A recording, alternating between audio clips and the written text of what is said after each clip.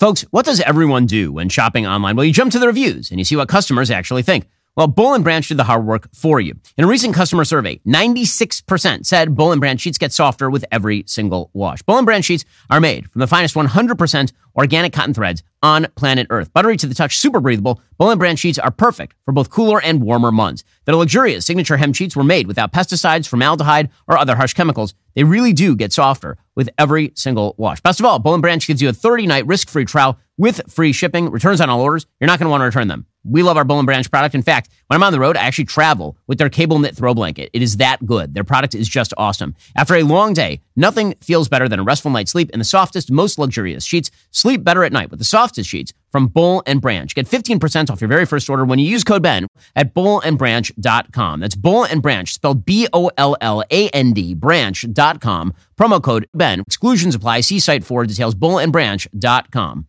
The New York Daily News fires half its staff, and every Democrat vows to help. Millennials virtue signal on issues that don't matter. And President Trump both loves tariffs and also wants to somehow fix the impact of the tariffs. It's all confusing. I'm Ben Shapiro. This is The Ben Shapiro Show.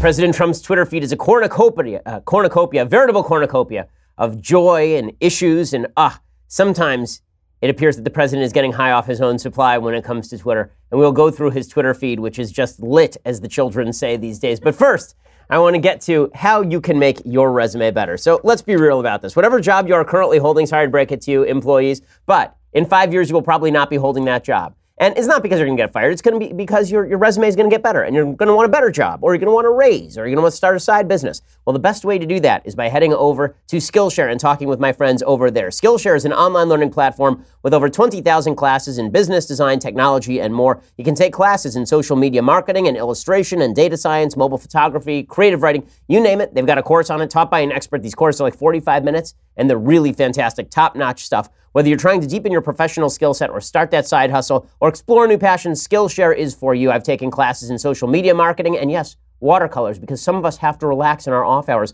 That's what Skillshare can do for you. Go check it out right now. Join the millions of students already learning on Skillshare today with a special offer just for my listeners. You get 2 months of Skillshare for just 99 cents. That's right. Skillshare is offering Ben Shapiro Show listeners 2 months of unlimited access to over 20,000 classes for just 99 cents. To sign up, go to Skillshare.com/Shapiro. That's Skillshare.com/Shapiro to start those 2 months right now. Skillshare.com/Shapiro. Again, 99 cents for those 2 months. When you get a subscription, go check it out. Skillshare.com/Shapiro. All right. So every morning I wake up and I prepare for the show, and I have to figure out, what am I going to talk about today?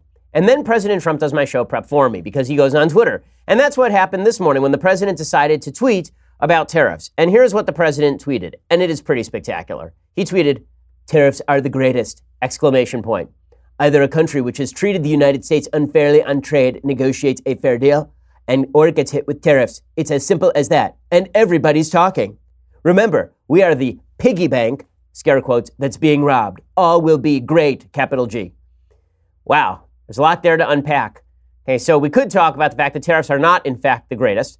The last people who thought the tariffs were the greatest were a couple of guys named Smoot and Hawley. They were responsible for a tariff regime that ended up lengthening the Great Depression by probably 8 years. So tariffs are not, in fact, the greatest, specifically because they're artificially increasing the price of products that you pay for on the shelves, and they are also artificially increasing the prices of inputs for American companies. They also draw retaliatory tariffs, so that means that American companies can't ship their products overseas to sell them. How do I know all of this? Well, it's not theory. According to Bloomberg, Harley-Davidson has now cut its profit margin forecast for this year because of tariffs. This is breaking today. Harley-Davidson has cut its forecast for profit margin by an amount that suggests it's finding a way to cope with the damage done by President Donald Trump's trade war. Operating margin this year will drop to about 9.5%. That's a midpoint of a range. The Milwaukee-based manufacturer gave in a statement on Tuesday citing the expected impact of tariffs. They had been projecting a margin of roughly 10%, so this is a little bit lower than their normal margins.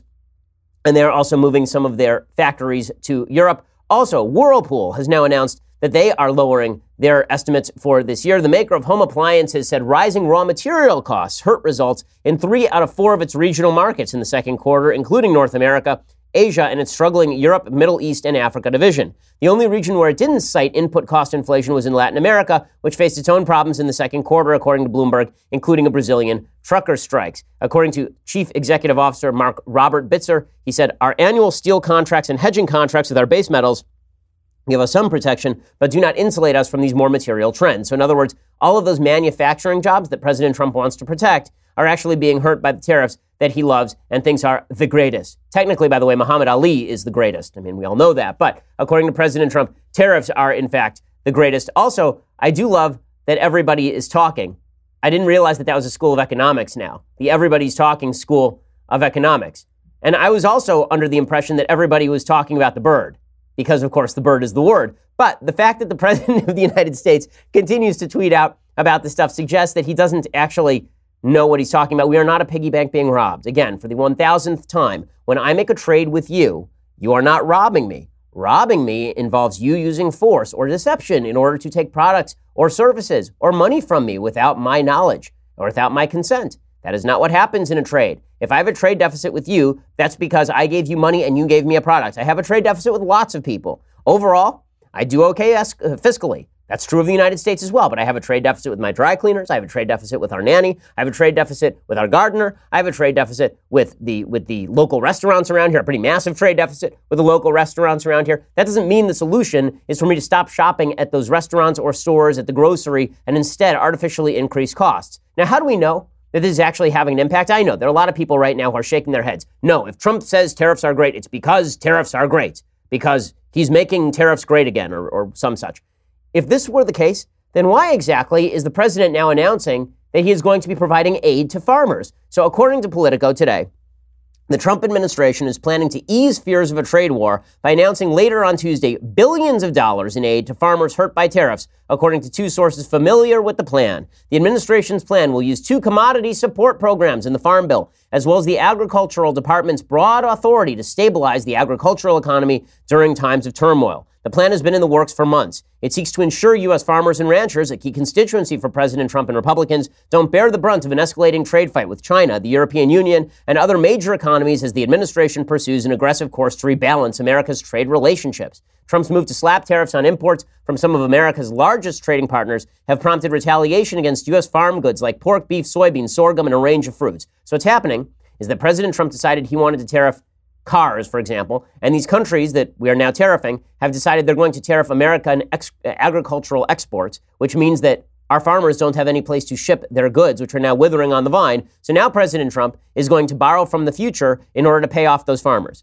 This is exactly what FDR did. This is exactly FDR's policy. FDR's policy from 1933 all the way until the war began in 1941 was this policy. The policy was that we are going to leverage tariffs against people who are screwing us in trade wars. We're going to fight those trade wars. And then we're going to somehow make up for all the farmers who are losing money by artificially boosting prices. Now, FDR went so far as to actually regulate farmers and force farmers to actually burn off their excess grain supply in order to boost prices. So he provided them with all sorts of subsidies, and then he also regulated them up the wazoo so you didn't have an oversupply of grain. This led to a very famous case at the Supreme Court called Wickard v. Filburn, where a guy was growing grain for his own consumption, and the federal government said you have to burn off the grain for your own consumption because you're artificially lowering the price of grain. You're creating too much grain. It's lowering the price in the global market because you are eating that grain instead of buying it from somebody else. And the Supreme Court, idiotically under pressure from FDR, found that the federal government could actually regulate your ability to grow grain in your own backyard for your own use. Somehow this impacted interstate commerce. Trump's policy here is FDR policy. And this is one of the problems with the areas where the president has sole control. The Constitution of the United States does not delegate tariff power to the President of the United States. It delegates tariff power to the legislature. Now, originally, the legislature delegated tariff power to the President of the United States because they wanted the presidency, they wanted the executive branch to lower tariffs. And they figured that it would be easier to have a president who could unilaterally lower tariffs than it would be to have a legislature that had to lower tariffs by fiat, by legislation. Well, the problem is once you give a lot of power to the executive can use it however he wants. So the President of the United States can simply play with the tariff rates. This is what FDR did in the 1930s. It was a disaster area, and Donald Trump is doing it now. None of this is particularly good policy, and the president should reverse this as fast as possible. Larry Kudlow somewhere is spinning in his grave. Wait, he's still alive, right? Okay, Larry Kudlow somewhere is spinning in his office, but all the people in the administration who are pro-free trade are looking at tweets like this and thinking, why would the president undercut his own strong economy with this sort of foolishness? And you can't hope that the economy holds out forever when you are taking measures that are designed to tamp down the economy. Tariffs are not, in fact, great, and the president is going to find that out the hard way if he continues along this path. Now, all of this has some impact on the generic congressional ballot. Right now, it looks like the Democrats do have the momentum again in the congressional races. The president's approval ratings, as I discussed yesterday, continue to be very high, but the congressional races are starting to open up in favor of Democrats, at least on the generic ballot. And part of that is because the president is unpopular. If, as I said yesterday, the Democrats are going to climb back into this thing, if the Republicans are going to climb back into this thing, it's going to be reliant on the Democrats overstepping their boundaries. Fortunately, there is a good shot of that. I think solid critiques that could be leveraged against policies of the Trump administration have gone by the wayside in favor of completely unhinged, insane sort of critiques. So Kirsten Gillibrand leads the way. She suggests that it's time for the Democratic Party to abolish ICE. If she wants to ensure that the Democrats never win back Congress, this is a pretty solid way to do it right here. I think we should get rid of ICE. We should separate out the two missions and do the anti-terrorism mission, the national security mission, and then on the other side, make sure you're doing looking at immigration as a humanitarian issue. These are civil issues. These are families. Look at it as the economic engine that it is, that immigration is our strength. It is our diversity is what makes this country and our economy so strong. Okay, so she wants to abolish ICE. That's obviously going to be a very unpopular point of view. But she's nothing compared to Andrew Cuomo. So Andrew Cuomo wants to run for president of the United States, which would be amazing. He'd be the first inanimate object ever to be president of the United States, Andrew Cuomo. That'd be like an actual incredible thing. I used to think that Chris Cuomo was the dumber of the Cuomo brothers. And it turns out that Andrew is actually the dumber of the Cuomo brothers and also the least charming, which is pretty amazing. I mean, I really didn't think that was possible. Yesterday, Andrew Cuomo was speaking and he said that President Trump had declared a jihad. He'd put a jihad on you. He declared a jihad on immigrants to the United States. Yeah, this kind of language is definitely going to win Democrats a lot of friends and supporters. What they've done at the border is an example of it, what they've done in Puerto Rico. And they are on a jihad to deport as many people as they can who they believe are not in the United States legally. Okay, so they're on a jihad. First of all, I would just like to point out that if a Republican ever said that any politician was on a jihad against anything, people would immediately call them an Islamophobe, right? You're only allowed to use the word jihad when you are specifically referring to an internal struggle, because that's what it means according to the Quran. Okay, so guys, get that right. Okay, and then Andrew Cuomo says that Trump is on a jihad against immigrants. Yeah, that's a way you're going to win over all those people in the middle of the country who are attempting to cope with falling wages in particular industries. If you really think that any of that is going to win back the base of Trump support to the Democratic side of the aisle, you have to be crazy. In a second, I want to talk about the elitism that is evident in some of these particular comments, which is translated over to the reaction to the New York Daily News. I'm going to talk about that in just 1 second. First, let's talk about your suits. Okay, so the fact is that the suit you are wearing right now, you look like a schlump. Okay, I know, you're at the office and you think you look like a schlump. The reason I know you look like a schlump is because you got that suit off the rack, didn't you? You went down to the local suit warehouse and then you picked up the thing you thought was going to fit you, and now it looks like you're wearing a burlap sack with a couple of buttons on it. Okay, what you really need is a custom-made suit, like a suit that is made to order from Indochino. Indochino is the world's largest made-to-measure menswear company. They've been featured in major publications, including GQ, Forbes, and Fast Company. They make suits and shirts made to your exact measurements for a fantastic fit. Guys love the wide selections of high-quality fabrics. You can personalize all the details, including your lapel, lining, monogram. You can either visit a showroom or you can shop online at Indochino.com. You pick your fabric, you choose your customizations, you submit your measurements, and then you just wait for your custom suit to arrive in just a few weeks. I've been to their showroom over here in Beverly Hills, and it really is awesome. You feel like James Bond walking in there. They let you pick the fabric, they fit you out. They let you pick all the various accoutrements that have to do with the suit. It's pretty awesome. And right now, my listeners can get any premium Indochino suit for just $379 at Indochino.com when you enter promo code Shapiro at checkout. That's 50% off the regular price for a made-to-measure premium suit. Shipping is indeed free. Indochino.com, promo code Shapiro for any premium suit, just $379 and free shipping. It's an incredible deal for a suit that's going to fit you better than anything off the rack ever could. So stop looking as though you're wearing a sackcloth. Go get a suit that fits you and looks snazzy. Indochino.com, promo code Shapiro, and you get that special deal. Okay, so I guess when you look at President Trump's trade policy, and then you look at the Democrats' response to President Trump on immigration, there's a bigger message that comes out from it. As much as I dislike President Trump's trade policy, and I do, I think it's garbage. I think that President Trump doesn't understand basic economics when it comes to trade. I think he has a bizarre version of how trade deficits actually work. I think that this is likely to be harmful to the economy that he is president during. I don't like using the phrase his economy because I don't think the president runs the economy, but the economy over which he presides, I think it's going to hurt him to pursue this policy. With that said, if you have to contrast President Trump's apparent like for sort of the manufacturing base and the people in the middle of the country with the Democrats' dislike for those people, there's a reason that President Trump won Wisconsin and Michigan and Pennsylvania and Ohio going away. There's a reason that he did that. And the reason that he did that is a feeling of sympathy for these workers. Now, I think the tariff policy he's pursuing hurts a lot of those workers, and I think the president ought to understand that. I think he's going to lose votes in these states with his tariff policy. But it's pretty clear that the president's heart is with a lot of those people, even if the policy he's pursuing doesn't actually end with benefit to those particular folks. And the same is not true of a lot of the folks in our media. How do I know this? Because take a look at the reaction to the failing New York Daily News. Okay, so the New York Daily News is having some serious problems. The president of the United States always likes to say the failing New York Times this, the failing New York Times that. The reality is that there is one major newspaper that is failing in New York, and it is the New York Daily News. The New York Daily News decided they were going to cut 50% of their editorial team. They announced this on Monday. They sent a letter to their entire staff. They said, we're reducing today the size of the editorial team by approximately 50% and refocusing much of our talent on breaking news, especially in areas of crime, civil justice, and public responsibility. This is according to Tronc, which is the parent company. The editor-in-chief, a guy named Jim Rich, he tweeted out his disappointment. He said, if you hate democracy and think local governments should operate unchecked and in the dark, then today is a good day for you. Because that's clearly what the parent company was thinking. They weren't thinking about the profit margins. They were thinking, how do we make room for local government to operate in the dark and unchecked? Let's fire half our staff. That's probably what was going on at Tronc. But the part that's really telling is the reaction from all of these leftist politicians in New York State. So a bunch of journalists get fired over the New York Daily News, and it's kind of amazing how these politicians react. So here's how the politicians react. Bill de Blasio is the New York mayor, and he says, quote, it's no secret that I've disagreed with the Daily News from time to time, but Tronc's greedy decision to gut the newsroom is bad for government and a disaster for New York City. Tronc should sell the paper to someone committed to local journalism and keeping reporters on the beat. Well, thanks for your advice, communist mayor of New York who's never run a business. Really, really appreciate that. And then Andrew Cuomo also issued a statement. So the block of wood known as the governor of New York, he issued a statement as well. Again, mostly amazing that blocks of wood can become animate and issue statements like this. But I guess, anything is possible in today's world. He identifies as a human. The Daily News, now owned by Tronc Inc., is apparently firing a major portion of their reporting staff, says the governor. This will undoubtedly devastate many households and hurt an important New York institution and one of our nation's journalism giants.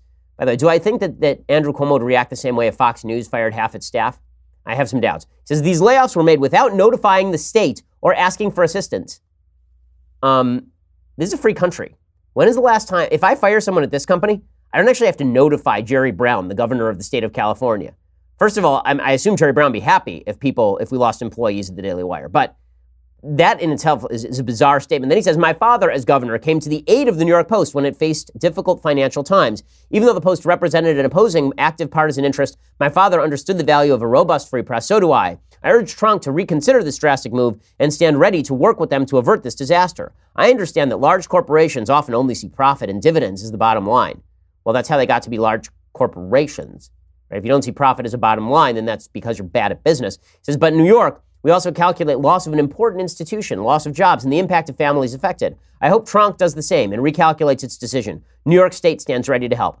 First of all, let me point out the conflict between the editor-in-chief of the New York Daily News saying, if you want heavier scrutiny on government, what happened today is terrible, and then the government saying, we'll help you rehire all those reporters. Do you think maybe those reporters might go easy on Governor Cuomo if Governor Cuomo is the person who gets them rehired at the New York Daily News?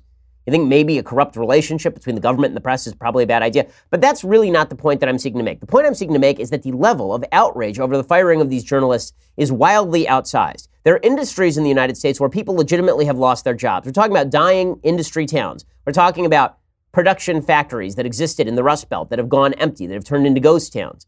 And there are those of us who are free market people who say, there are certain things that just happen under a capitalist system. Joseph Schumpeter called it creative destruction, where every time there's a new technological development, certain people in certain industries lose jobs, and we have to try and grease the skids so that they can get new jobs in a different industry or move out of those dying towns, right? We have to do something to help those people move out of a dying industry, but that's just the way the economy works. But there are a bunch of people in the press who just ignore those people completely, who sort of have scorn for all those people who are working in factory towns. Look at these rubes who voted for Donald Trump.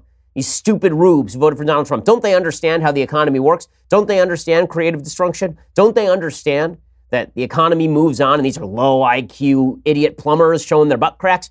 Don't they understand? But then when it's journalists, then the world ends, right? When it's journalists, then we all have to cry about it. We have to just deep tears, pity, rage. Now, the thing is that the journalistic industry is actually not in all that much trouble. The New York Times is doing fine. The Wall Street Journal is doing fine. It's just that everybody is moving over to a subscription basis online as opposed to free online content. The New York Daily News thought that they could cover for a bad press strategy and a bad business strategy by just printing nasty covers about President Trump incessantly. They thought that was going to raise their profile and their circulation. It did not. But because they made a bunch of bad decisions, they laid off a bunch of people. But it is indicative of a certain self-centeredness that exists on the coast and in particular industries, that journalists' jobs are more important than the rest of your jobs. That somehow these journalists losing their jobs is a tragedy for the country, but the factory worker in the center of the country losing his job is just fine. Now, my view on this is that anybody who loses a job, that's a sad thing, but we have to determine whether that is a free market force at play and whether we can help those people out on the back end, but without actually regulating all of these other industries into sort of subservience to keeping lacking industries alive. But the fact that there is this dichotomy in the cultural attitude toward various jobs, I think, is very telling, and one of the reasons the President of the United States continues to be very successful. There's a feeling that people at the New York Daily News don't care very much about you if you're in Ohio, and the President does, even if the policy the President is pursuing on trade is just not correct. Okay, now meanwhile, I want to talk a little bit about something that Nikki Haley did last night that I think is really spectacular. So President Trump's ambassador to the UN, Nikki Haley, did something that is quite great. She was speaking to a bunch of high schoolers at the TPUSA, the Turning Point USA High School Leadership Summit. And she spoke specifically about owning the libs. Now, we'll talk about this in just a second. First, I want to tell you about what happens if you experience a disaster. There's an emergency. What is your first impulse? Okay, here in California, we are now experiencing a massive heat wave. And the government is telling us we should turn off our air conditioner and lights, which is just not going to happen. But if all the lights go out, if the air conditioner should go out, if all the food in your fridge starts to spoil, and suddenly all of the grocery shelves are empty because everybody is running out to try and replenish, what are you going to do then? Well, one of the ways that you can help kind of militate against all of this is trusting the folks at My Patriot Supply for food storage. You should have some food in your home, an emergency food supply, and it's time for you to go out and make it happen right now. Right now, each person in your household should get a 2-week emergency food supply from My Patriot Supply. These food kits are only $67 right now. Again, this is not because we're prepping for the apocalypse or anything. It's because there are times when natural disasters hit. There are times when the police can't get to you. There are times when first responders can't get to you or emergency aid. And it's just worthwhile. There's an earthquake and you need to be in your house for 24 hours without being able to go to the grocery store. You want to make sure that you are taken care of. And for relatively cheap, you can make that happen with the 2-week emergency food supply from My Patriot Supply. It's 888-803-1413. Go to my special website, preparewithben.com. That's preparewithben.com, 888-803-1413. The food lasts up to 25 years in storage, and the meals come packed in a rugged, slimline tote as well. Only $67. Rest easier tonight knowing you're prepared. Again, that's 888-803-1413, preparewithben.com, preparewithben.com. Again, 888-803-1413. Okay, so Nikki Haley, U.S. ambassador to the UN, and my spirit animal, as I have suggested before. I'm a big Nikki Haley fan. She also happens to be absolutely charming in person, and she spoke yesterday at the Turning Point USA event in Washington, D.C. And I've spoken at many Turning Point USA events, and it's filled with great kids who really want to help push America in a more conservative direction. I mean, these are really motivated kids. One of the things that's become very common among the younger set, and I know because I'm still one of the younger set, is this notion that what we ought to do here in the conservative movement is own the libs. If you've ever been on Twitter, this is all we talk about all day long is owning the libs. And here at the Daily Wire, we are not averse to owning the libs, right? We have this, the Leftist Tears hot or cold tumbler, and it comes free with your membership for $99 a year, right? When you the whole point of the Leftist Tears tumbler is that we own the libs, okay? But the thing is that when you're going to own the libs, meaning own the liberals, when you are worried about owning the libs, you actually ought to own the libs by purchasing them at a fair market rate. And the way that you do this is by actually making a good argument and convincing them, right? That is the way that you own the libs. And Nikki Haley understands this. Unfortunately, a lot of folks in sort of conservative circles think that triggering the libs is the same as owning the libs. Triggering the libs is not, in fact, owning the libs. You can tick off people on the left very, very easily. All you have to do is say something basically factual about men and women, and people on the left get very, very upset. That's fine. But triggering people on the left, you can do that just by being a jerk as well. And I think it's very important to recognize that the way that you win people over is not always by being a jerk. So Nikki Haley was speaking at TPUSA, and she said, raise your hands if you've ever posted anything online to quote unquote own the libs. And everybody raised their hand because this is the thing that you do on Twitter and Facebook. And then Nikki said, I know that it's fun and that it can feel good, but step back and think about what you're accomplishing when you do this. Are you persuading anyone? Who are you persuading? We've all been guilty of it at some point or another, but this kind of speech isn't leadership. It's the exact opposite. Real leadership is about persuasion. It's about movement. It's about bringing people around to your point of view, not by shouting them down, but by showing them how it is in their best interest to see things the way that you do. Not only do I think that that message is eminently correct, I said basically the same thing at a TPUSA event just a few weeks ago at the Young Women's Leadership Summit. I think that we ought to, here on the right, take Nikki Haley's words to heart. That doesn't mean that we have to be weak in how we promote our viewpoint. Not at all. We should be strong. We should be powerful. We should be forward with how we promote our viewpoint. But we should also recognize that just doing things to tick off people on the left is not actually going to win over the people in the middle that you need in order to win elections and in order to win the day. The reason I bring this up is because the President of the United States yesterday decided that he was going to think about pulling the clearances of various Trump critics from previous administration. Now, here's the thing about security clearances. I think that they should automatically expire upon you leaving the government. Right? This is normally the way that it works. If you are fired, like James Comey was fired, he lost his security clearance, I believe. The same thing happened with James Clapper as well. When you leave an administration, very often your security clearance goes away with it. But there are certain people who are allowed to keep their security clearance. Now, just because you have a security clearance doesn't mean that you can access classified material. It's not like Susan Rice can stroll into the White House any day of the week and then just start accessing the computers and looking up classified materials. The idea is that she retains her security clearance in case somebody in the government needs to talk with her, or in case there's another Democrat who's elected and they want to bring her back in so she doesn't have to be cleared again. She retains her security clearance. Well, there's a fair argument to be made by the Trump administration that security clearances should just go away as soon as you no longer work for the government. And if we have to redo it later, then we redo it later. That's a fair argument. But instead, it seems like the Trump administration is talking about removing security clearances from various actors they perceive as bad, and many of whom are bad, simply out of some sort of retaliatory anger. Sarah Huckabee Sanders talked yesterday about what President Trump was going to do with regard to the clearance. The president is exploring these mechanisms to remove security clearance because they've politicized and in some cases actually monetized their public service and their security clearances, and making baseless accusations of improper contact with Russia or being influenced by Russia against the president is extremely inappropriate. So what that sounds like is Trump is simply removing security clearances from anyone who has one who's been critical of him with regard to Russia.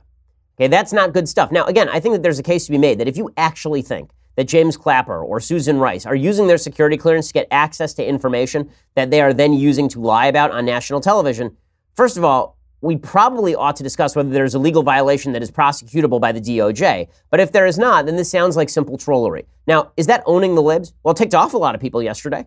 Right? It ticked off a lot of people on the left. So Adam Schiff, who literally has a pup tent that is actually pitched at the CNN headquarters. This is what he does all day. He's no longer a congressperson. He's a congressperson in name only. And he actually sits out there drinking from a thermos, and then he just waits outside until they call him in for his latest hit on CNN. So Adam Schiff, he says that this is just like authoritarian regimes. So the libs have been, in fact, triggered by President Trump and Sarah Huckabee Sanders.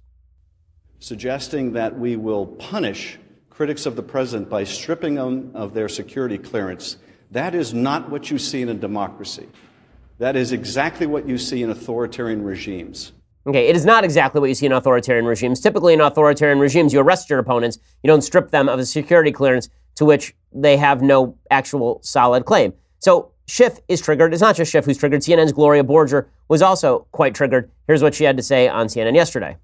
Look, the president wants to silence his critics, period. I just think the precedent is sort of stunning and petty, small, and doesn't speak well for a president of the United States who is supposed to be able to handle his critics.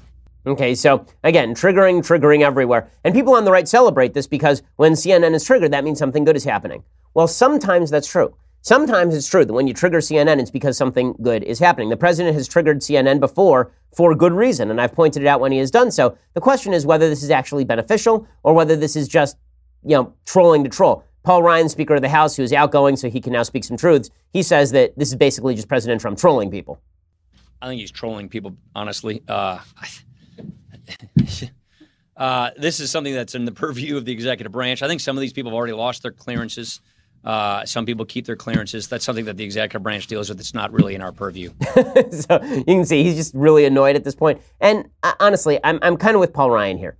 It is one thing to pursue good policy that happens to trigger people on the left, to tick them off, to own them. It is another thing simply to trigger them and then assume that you have done something good based on this reaction from the left. This is what you end up with in this case is a pure reactionary policy on both sides of the aisle. And it's happening on the left too, right? The left will do stuff just to trigger the right. The left will say things like, let's abolish ICE. Now, how do I know they're lying about abolishing ICE? Because they brought it up for a vote, right? The Senate, Mitch McConnell, Cocaine Mitch, he actually brought this thing up for a vote.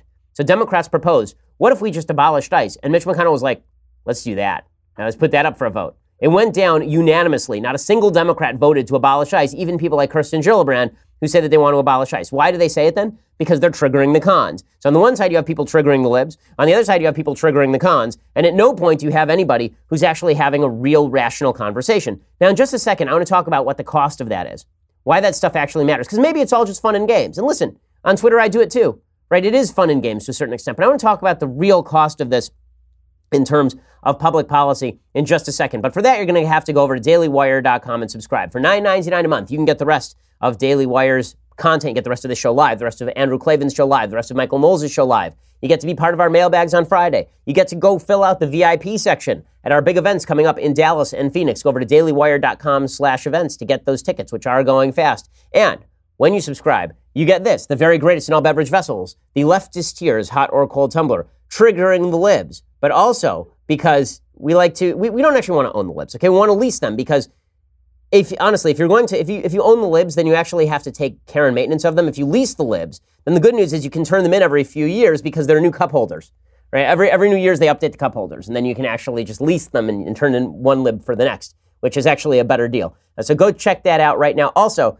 you can ensure that you get our Sunday specials when you subscribe over at YouTube or iTunes. Our latest Sunday special is with Eric Weinstein. Next week, we actually have on Mike Rowe, which should be awesome. So go check it out, subscribe over there, and click the little bell so that you're notified when a new video comes out. We are the largest, fastest growing conservative podcast in the nation.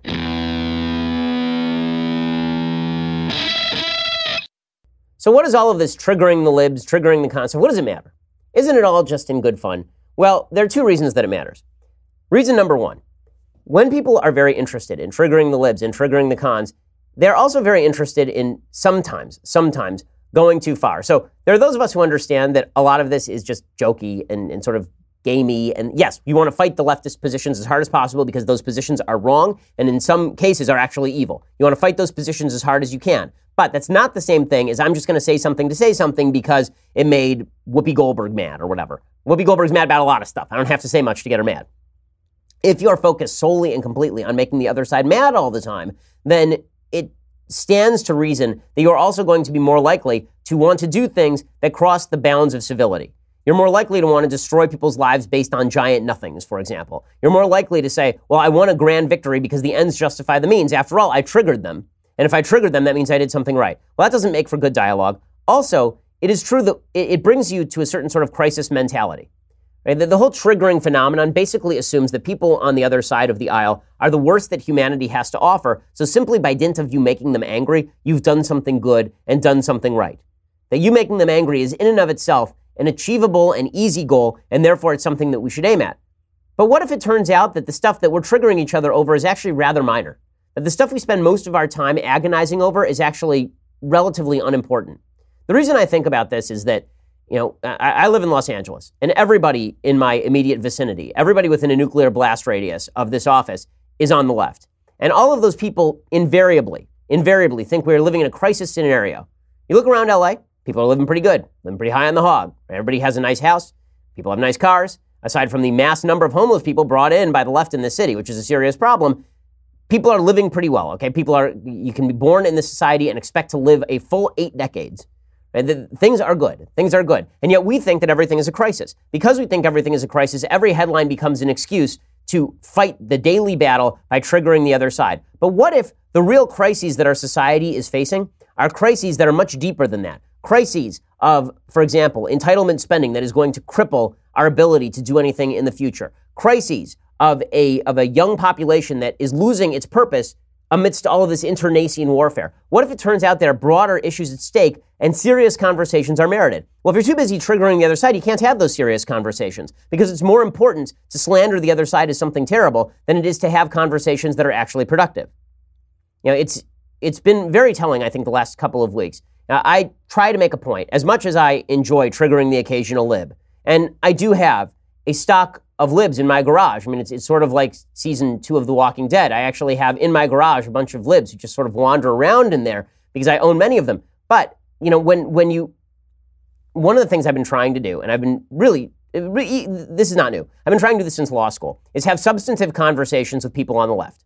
The reason I want to have those substantive conversations is because it at least clarifies where we stand and where the real rifts in our society are going to be when it comes to solving these serious and deep issues. And if we can't have those conversations, then what we end up doing is trying to simply destroy each other for purposes of the latest news cycle. And that means making people lose their jobs, and it means destroying people's careers, and it means going back through everybody's old tweets and destroying them one by one, right? This is what it means. It becomes a war. We treat it like a war. Guess what? America is not actually at war. I know there are a lot of folks on the right who want to say that we're at civil war. There is an ideological battle that is going on, and it is meaningful, and it is deep, but it is not the conversation that we are having today. The conversation we're having today is how angry are you at X? And X invariably is something stupid and something small and something petty and something worthless. There are real societal issues that require us to have real societal discussions that cannot be happening. That's not going to happen if all we worry about today is winning this particular battle of the headlines. And that's not to say, again, that we don't fight that battle of the headlines, but we fight it in good faith and good spirits. We fight it with a smile on our face. We don't fight it with this kind of sour outrage and this vicious glee in, oh my gosh, the other guy got really, really, really, really mad. If you don't like it on the left, you shouldn't like it on the right. And I promise you, you don't like it on the left. And when you see people on the left who are pettily suggesting that the president is in the pocket of the Russians, you're angry, aren't you? You should be angry because that's unbased. They don't actually have evidence for that. And they're doing this to win the headline of the day. How many people on the left honestly believe that the president of the United States is in the pay of the Russians and that we're being run by Russia? How many people actually believe that? And how many people believe that because our tribal need to own the other is too strong? How many people actually believe that folks on the right are truly deeply evil? They don't believe it about members of their own family. They don't believe it about people they know on the other side of the aisle. They just believe that this sort of other that's out there is truly terrible. And social media exacerbates this because you get to hide behind your computer screen all day. You get to hide behind your phone screen. You get to pretend that you're somebody that you're not. You say things to people on Twitter that you'd never say to anybody in real life. You know, Louis C.K., the comic who no longer gets to work, Louis C.K. has a very funny routine about how people are in their cars. And what he suggests is that you scream things at people in your car that you would never say to them in an elevator. That if you're in a car and somebody cuts you off in traffic, you will curse a blue streak. You'll say things like, I hope you die.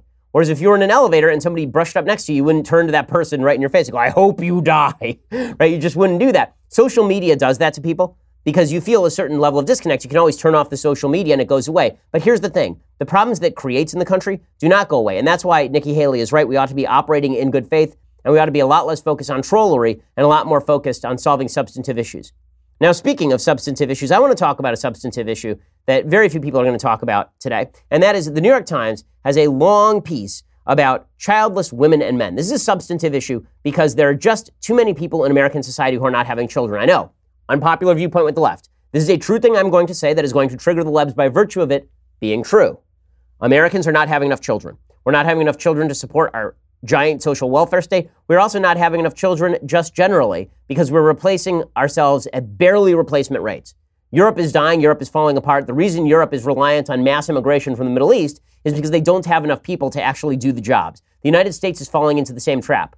Why? Because people have found meaning not in what does the future hold and building a better future, but in this sort of self-obsession.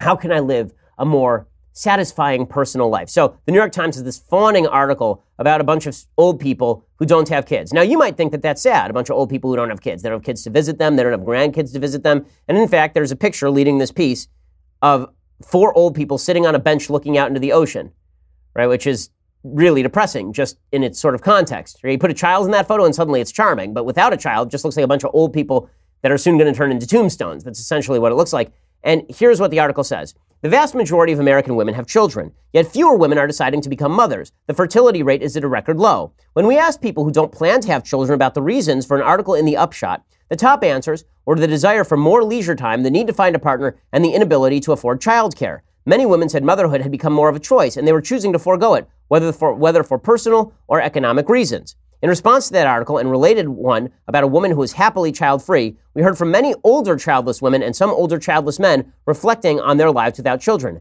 Many celebrated their decision. Some wondered what might have been. Others said they had moved from feeling heartbroken to feeling grateful. Okay, now, let's just face a basic fact about humanity. Okay, a basic fact about humanity. You will always justify the decisions you made. It's very rare to find human beings who look at the decisions they've made in their life and said, you know what? Really botched that one. That was a mistake.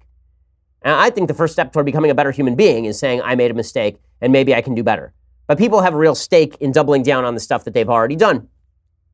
Here are some of the comments. Joanne from Georgia. She is 62. Over my life of 62 years, I've gone from being heartbroken to relieved to proud that I never had children.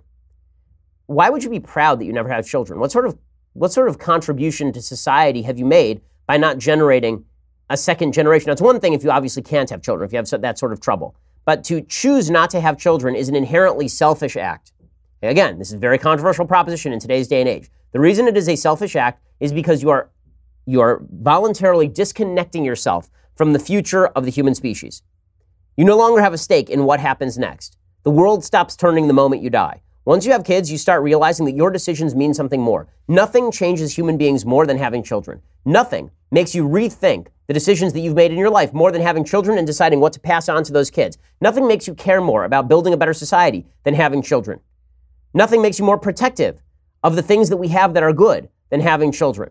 And when you sacrifice all that because, hey, I had a good time and my kids weren't a pain in the ass, at least I didn't have to deal with little Timmy's drug problem when he was 16. Yes, having kids is a risk. But it's that risk that not only makes life worth living, it makes civilization worth preserving. Okay, Carson from River Heights, she's 66. She says, I'm a 66-year-old woman who chose not to have children, and I've never regretted it for a minute. Friends, lovers, professional colleagues, siblings, nieces and nephews, neighbors and other people can be constants in a person's life too. Right, that means that you are basically mooching off of someone else's kids. Implying that women who don't have children are doomed to loneliness is ignorant. No, it's not. By poll data, it is certainly not ignorant. The vast majority of women want to have kids, and they want to have kids for a reason. And just because human beings have an enormous capacity for self-deception and may want to suggest to themselves that everything is hunky-dory when they're 60 years old, living at home with no one else there, in a house by themselves with no kids, yeah, good luck with that. Good luck with that. And then the fact the New York Times is pushing this is pretty telling.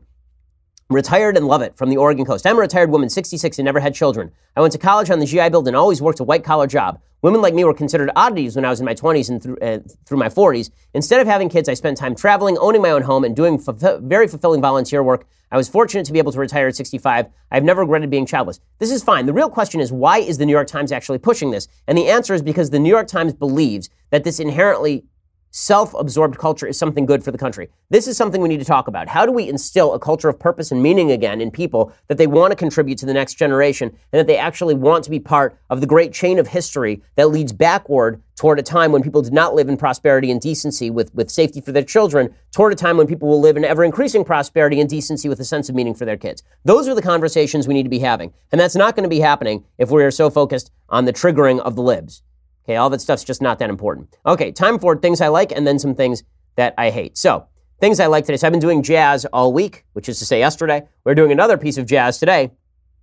Ella Fitzgerald, of course, one of the great jazz singers of all time. So my grandfather, a guy we call Papa, he was a jazz drummer. So my dad is a jazz pianist. My grandfather was a jazz drummer sort of in his spare time. And he used to go down to a club where Ella Fitzgerald would sing, and he would bring her corned beef sandwiches right before she would perform, actually. And Ella Fitzgerald is considered by many, probably most, to be the greatest jazz singer who ever lived, at least on the female side of the aisle. Here's Ella Fitzgerald is from her album Ella in Hollywood. I've got the world on a string. I've got the world on a string, sitting on a rainbow. Got the string around my finger. What a world.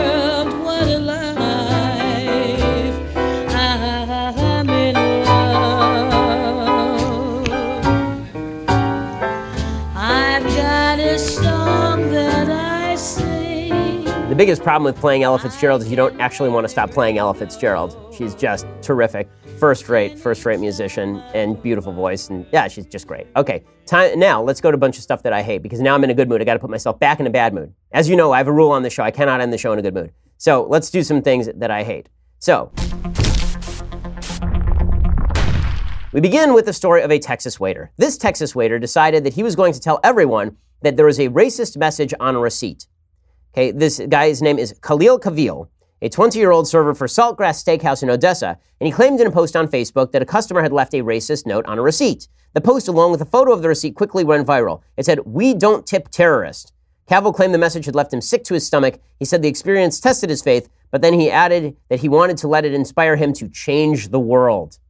Okay, now I will give you 3 guesses as to whether this receipt was fake.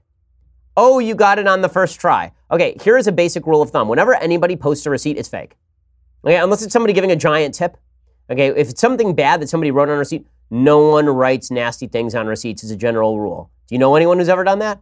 I never have. Okay, I like really. The nastiest thing that I've ever done to any sort of waiter or waitress is undertip them if the service was really, really poor. This is my grandfather's thing also. When he wasn't bringing corned beef sandwiches to Ella Fitzgerald, if the service was really poor and he thought the waiter was a jerk, he'd leave them like a nickel tip just to show them up. I don't actually do that. I tend to overtip because these people are working really, really hard. But it's amazing how the entire media will fall for these stories time after time. Oh my gosh, we don't know who did it, but somebody wrote on the bottom of a receipt, "We don't tip terrorists." Do we have any verification? No. Do we know who did it? No. But we know that the receipt is real. How do we know the receipt is real? Because. Right? Because America's racist. That's the answer. The answer is because they think America's racist, and therefore the tip, the receipt has to be real. Once again, this receipt was not, in fact, real. It's just a bunch of stupid. Okay, other things that I hate. So this is a crazy story. So there's a shooting in Florida. A guy named Michael Drezhka gunned down Marquise McLaughlin. He's a 28-year-old father of 3. McLaughlin is black, Drezhka is white. And there is some video that was shown on Good Morning America. It's kind of disturbing, so if you don't want to see it, then don't watch. But basically what the video is going to show is that this guy Drezhka walked out to a car and he apparently started berating McLaughlin's girlfriend outside the store. He yelled at her for parking in a handicapped space without a permit. So he was the do-gooder who was going to virtue signal by telling these people to get out of the handicap spot. And instead of just walking by and saying, "Miss, do you mind moving this? You're in a handicapped spot." First of all, there are 1,000 spaces open in the parking lot, like it's in the video. So it's bad to park in a handicapped spot, but it does not justify what happens next. Michael Drezhka tells this lady to get out of the handicapped spot, and then it turns into a shouting match. Her boyfriend comes out of the store, and it appears that this guy's yelling at his girlfriend, and so he pushes the guy down. And then what happens next is that the guy pulls out a gun, points it at the guy who just pushed him down, and the person who pushed him down, McLaughlin, he starts to back off a little bit, and then Drezhka shoots the guy in the chest and kills him. So here's what the video looks like. It's really disturbing. Brittany Jacobs was sitting in her boyfriend's idling car when, she says, 47-year-old Michael Drezhka approached to tell her that she illegally parked in a handicapped spot. You can see McLaughlin walk out of the store. He sees and hears the argument, runs over, and pushes Drezhka to the ground. But that's when the irreversible happens. Drezhka takes out a gun and shoots McLaughlin. McLaughlin, holding his chest, runs back into the store. Jacobs and the children watching from the car. He collapsed in front of my son, and within 30 minutes, he was gone. Okay, now this is nuts. Now the reason it's nuts is because they decided not to charge the shooter. Okay, they decided not to charge the guy. The reason they decided not to charge the guy is because they invoked the Florida Stand Your Ground law. That is crazy. Okay, the Stand Your Ground law does not say that you get to shoot anybody who pushes you down on the floor. Now, if he had taken out the gun and threatened the guy with it, and the guy backed off, and then he'd call the police or something, then we're not talking about the same thing. He shot a guy to death after being pushed to the ground. The Stand Your Ground law does not actually say that. And this is the part that's a little bit crazy, is the fact that the police decided not to charge him based on this misinvocation of the Stand Your Ground law. Stand Your Ground law, there has to be a deadly threat to you, and then you are allowed to stand your ground. Now, the media routinely miscovered the Stand Your Ground law, so they said that, for example, in the Trayvon Martin case, Stand Your Ground was implicated. Stand Your Ground was not implicated in the Trayvon Martin case because Trayvon Martin was shot in self-defense, according to the jury, by George Zimmerman. Okay, he was having his head pounded against the ground according to witness testimony and forensic evidence. But that the Stand Your Ground law was never actually invoked by the defense in that case. In this case, for the police to invoke Stand Your Ground to say that it's okay for this guy to shoot this other guy, who's basically backing away when he pulls the gun is just crazy and demonstrates how the police sometimes get it wrong. I do not understand the logic behind this, and I'm having some trouble understanding it, frankly. Okay, so that brings us to the end of our show. We'll be back here tomorrow with all of the latest. Hopefully, we won't be in a full-fledged trade war by the time that happens, but we'll find out. I'm Ben Shapiro. This is The Ben Shapiro Show. The Ben Shapiro Show is produced by Senya Villarreal, executive producer Jeremy Boring, senior producer Jonathan Hay. Our supervising producer is Mathis Glover, and our technical producer is Austin Stevens. Edited by Alex Zingaro. Audio is mixed by Mike Caramina. Hair and makeup is by Jesua Alvera. The Ben Shapiro Show is a Daily Wire Forward Publishing production. Copyright Forward Publishing 2018. We'll get to more on this in just 1 second. First, Pure Talk believes in American values, and that free should mean, like free. So when you switch to Pure Talk today, you'll get a free Samsung 5G smartphone. There's no foreign line requirement, no activation fee, just a free Samsung that's built to last with a rugged screen, quick charging battery, and top-tier data security. Qualifying plans start at just $35 a month for unlimited talk, text, 15 gigs of data, and a mobile hotspot. Pure Talk gives you phenomenal coverage on America's most dependable 5G network. It's the same coverage you know and love, but for half the price of the other guys. The average family saves almost $1,000 a year. So I challenge you to choose a company that actually doesn't hate your guts and shares your values. Let Pure Talk's expert U.S. customer service team help you make the switch today. Go to puretalk.com/Shapiro to claim your eligibility for your free brand new Samsung 5G smartphone and start saving on wireless today. Again, go to puretalk.com/Shapiro to switch to my cell phone company. I've been using them for years. They're fantastic. You'll love them as well. Go to puretalk.com/Shapiro and claim your eligibility on that free brand new Samsung 5G smartphone. Start saving.